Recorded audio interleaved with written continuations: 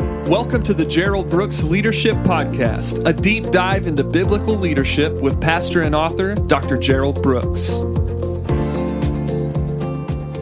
Hi, this is Gerald Brooks. Thank you so much for joining me for today's podcast. Today I'm going to talk to you about an example that we can learn from.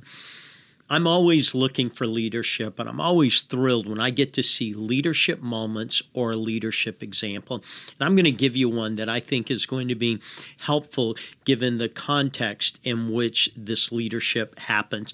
But before we do, I want to remind you that we've concluded our North Texas Leadership Conference, and that conference was just amazing.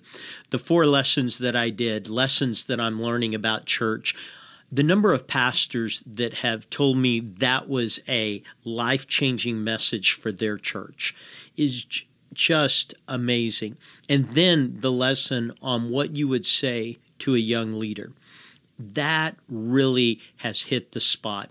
And then the 4 emotions that Jesus dealt with and how he managed those emotions.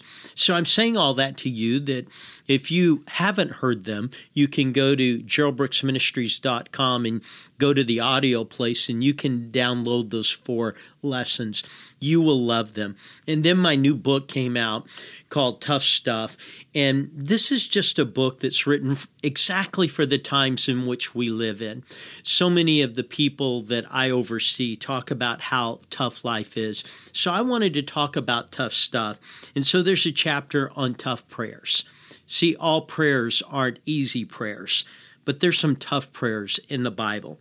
Tough places. What do you do if you're in a tough place in life? Tough times. What if you're going through a season in life that's just inconvenient? And then tough odds. Just being in a position where all the odds are against you. And then tough principles. This is just an amazing, amazing kind of lesson that I think could be helpful to you. And I think it's worthy of reading. I think it's worthy of repeating. I think it's worthy of teaching. And there's some other chapters in here, but I think you would enjoy it. You can go to my website again, GeraldBrooksMinistries.com, and you can download it there. Again, an example we can learn from. Several years ago, I had the opportunity to go to the corporate offices of Chick-fil-A in Atlanta, Georgia. And there, I was in a room where they talked about some of the things that they do and some of the ways in which they produce and are able to achieve outcomes. And I just thought some of their thoughts were remarkable, but it wasn't just that they were remarkable. In the United States, Chick-fil-A is one of those well-known products. They literally are all over the nation. And not only are they all over the nation, but whenever you go to one, there's a line. I mean, people are lined up at Chick-fil-A. When no other restaurant has a line, they have a line. And one of the first things I would say is that they understand values. They understand that there has to be values if you're going to lead and lead well. And every organization has to determine its values. Now, in the United States, what we know is they're one of the few restaurants that is closed on Sunday. Now, their main competitors would be competitors like McDonald's or a Whataburger or In-N-Out Burger, those kind of things. But they're one of the few that is closed on Sunday. But do you know one of the interesting things about it? At least at the time I was in the room, they said that the average franchise that was open for a Chick-fil-A, and their biggest competitor, I think at that time was McDonald's, was that the locations of a McDonald's open 7 days a week make $4.2 million a store. They said a Chick-fil-A open 6 days a week makes $5.2 million a store. Even though they're closed 1 day a week, they make $1 million more. Now, they would attribute this to a value, that they believe there's a value in how they express their belief in their company. They believe that there's a value in how it helps their workers in their company. But here's the thing. If you're going to lead, you have to know your values. And that's one of the things that they know. And one of the things they'll tell you is when you hold to a value, the value pays you back. I want you to get that. Values always pay you back. It may look like they're costing. Man, can you believe what we would make if we were open 7 days versus 6 days?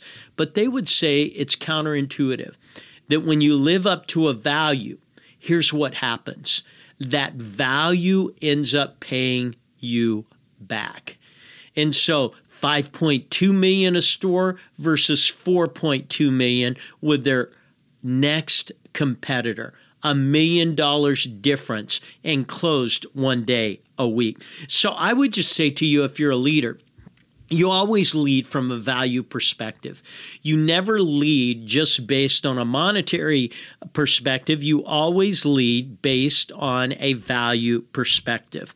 So that would be one of the first takeaways I would give you. The next is they teach content repeatedly. They teach content repeatedly. Now, here's how this goes. They know that they have 100% turnover rate in employees.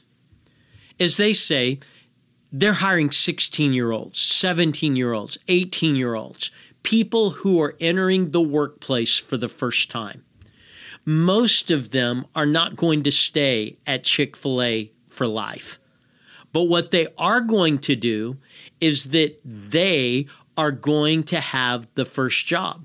But they said when you have 100% turnover rate of employees, you have to teach content continually. So they talk about the values they teach. They talk about how they go about their job that they teach. They talk about how you interact with a customer that they teach. They talk about how you engage when there's problems. And so they said you have to teach content continually. And that's what I was thinking. See, many of us get bored saying the same thing over and over again. But effective organizations have learned the power of repeating. They've learned the power of saying key things repeatedly so that the thoughts become ingrained, the ideas become entrenched, the behaviors become codified. All of this begins to happen. And so they talk about how they teach content repeatedly. They're always pulling their employees aside and saying, this is what we do. This is why we do it. This is how we do it. And they said, it is just going to be, if we take a break from it, we have new employees that will never know. And so there's some things that every organization has to revisit, and they have to revisit them continually. So I would ask you in your organization, what are the things you have to revisit? What are the things that you have to revisit continually for your organization to flourish? And even if you feel like you've said them and there's no longer a creative way to say them, keep saying them. Keep saying them. So the first thing is your values pay off. That's what they would tell you. Secondly, teach content repeatedly. But the third thing is this: hate complexity. Hate complexity. High-performance organizations always are simplifying. They're trying to figure out what they do best, but how to do it in a simpler way. Simplification is equal to multiplication. The more you simplify, the more you multiply. And so they talk about how they're always trying to reinvent and say, how can we do everything simpler? How can we make it simpler? Now, why do they want to make it simpler? Well, one, they are always reteaching content. and they always have new employees. And if they can make a job simpler, it's easier to learn. So they're always trying to simplify. They're always trying to simplify. And so you have to understand that anytime you have organizational problems, once you define what you do, you then need to define how can we do what we do better? And how can we simplify it? How can we get a grip on this, and how can we simplify it? So they say you have to hate complexity. You may get it, but you want to simplify it so others can get it.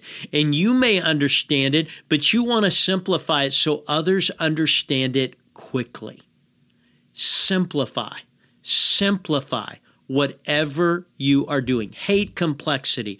Always prune, always cut back, always figure out how to do what you do better in a simpler way.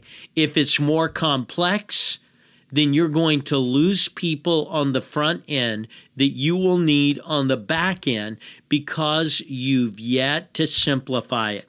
So figure out the values, teach content repeatedly, hate complexity. And then next, bet on leadership. Bet on leadership. They say that they're always trying to find that diamond in the rough. They're always trying to find that individual who just has capacity in them. The capacity to do, the capacity to think, the capacity to achieve. They have capacity. See, they bet on leadership, and the reason they do is they know that leaders set the pace. See, if someone's running faster than you, you're not the leader. If someone's seeing further than you, you're not the leader. And leaders always set the pace. And so they're always wanting to develop leaders. They say you bet on leadership. Now, the thing about a bet is it's not guaranteed. And the thing about betting on leadership is that you're going to place bets where you're going to lose. But what they would tell you is that's all right. Because when you win big. So you've got to grow a leadership team. And that's one of the things I just repeat content continually. If you've not grabbed the leadership curriculum of 17 lessons that I have outlined that give you a platform to begin to teach leadership, I'm telling you, you need to grab that. And you need to teach that because you need to bet on leadership. You need to grow a leadership team, and you need to understand you're always building your bench. You're always building your bench. You want to build it. But a part of betting on leadership is don't be surprised when there's turnover because it's a bet. Every bet you're not going to win, and every bet you're not going to win big. But you need to bet on leadership. The next principle, get everyone on the same page. Get everyone on the same page. There are times as a leader, getting everyone on the same page seems impossible. I tell people there are days when it seems like getting everyone in the same book is impossible, let alone on the same page. See, get everyone on the same page. See, performance goes up when everyone knows what best practices are. Performance goes up when everyone knows what best practices are. When they know that. So here's the thing. You need to create clarity. This is what we do. You need to affirm values. This is why we do it. And you need to develop techniques. This is how we are going to do it. So get everyone on the same page. The next principle, win the heart. Win the heart. And what that means is build the community. Just build the community around you. Chick-fil-A is famous for doing community events, for helping schools, helping organizations. Even literally, when people have come to protest outside Chick-fil-A, they'll box up lunches and they'll go give them to them. Why? Because they want to build the community. And when you build the community, you win people's hearts. When you're investing in nonprofits, when you're beginning to make contribution to causes, you are winning people's hearts. So that means that you have to understand that you are going to do things that don't have tangible benefit, but they have heart benefit. Because someone who will speak to the heart will be an individual that will begin to be transformational. You have to win the hearts. Next, excel at execution. Excel at execution. Master fundamentals. Just master the fundamentals. Figure out what are the base traits and just master them. And then raise the bar. Just raise the bar. Raise the bar of believing in people. Raise the bar of resourcing people. Raise the bar of helping people. Raise the bar of effectiveness with people. Just raise the bar. We have to be a change agent. And Chick-fil-A is in a money business. But they realize that you have to be a proponent of change. And so you're always raising the bar. You're always adding to it. And so I just want to say to you today, I felt like their example at Chick-fil-A was a good enough example that we could learn some things. So we could learn that on the front end, you create values and they may look like they cost you, but they're going to pay off. And then you teach content repeatedly. What are the things that if someone's going to be effective in your group, what is it that you say? You've got to hate complexity. Don't let things become complex. And then you have to bet on leadership. You've just got to place a bet.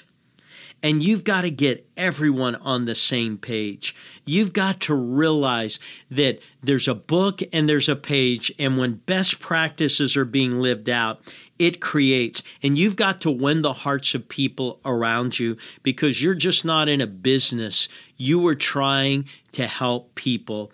And then you have to excel at execution. You've got to master fundamentals, and you're always raising the bar for you and for others. Here's the thing. I think if you took a few moments, some of these are transferable to your group. Some of them are valuable assets, and some of them are great reminders. But whatever those things are, take this example, implement the principles, because I think it can make you a better leader and your organization a better team. Again, I want to remind you, go to my website, GeraldBrooksMinistries.com. If you haven't downloaded the messages from NTLC, I'm just telling you, they will help you. And then I want to remind you of my new book, Tough Stuff, and you can go and you can buy that. People are experiencing tough life right now, and you've got to direct messages that help them navigate their life. I think this book will help. Thank you for joining me.